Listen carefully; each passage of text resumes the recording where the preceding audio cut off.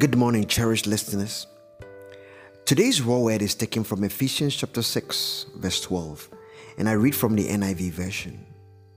For our struggle is not against flesh and blood, but against the rulers, against the authorities, against the powers of darkness of this world, and against the spiritual forces of evil in the heavenly realms. Amen. These who are not flesh and blood are demons over whom Satan has control. They are not a mere fantasy. They are very real. We face a powerful army of whose goal is to defeat Christ's church. When we believe in Christ, these beings become our enemies, and they try every device to turn us away from Him and back to sin.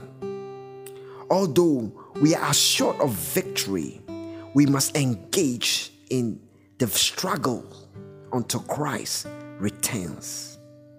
Because Satan is constantly battling against all who are on the Lord's side, we need supernatural power to defeat Satan.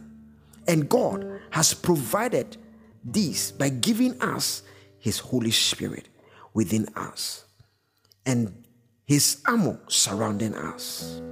If you feel discouraged, remember Jesus' word to Peter.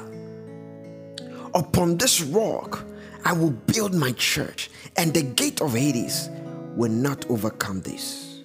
I pray for every listener, wherever you are, that may the gates of Hades never overcome you, no matter how they rise against you. May they never be able to overcome you in any circumstances. In the name of Jesus. Amen.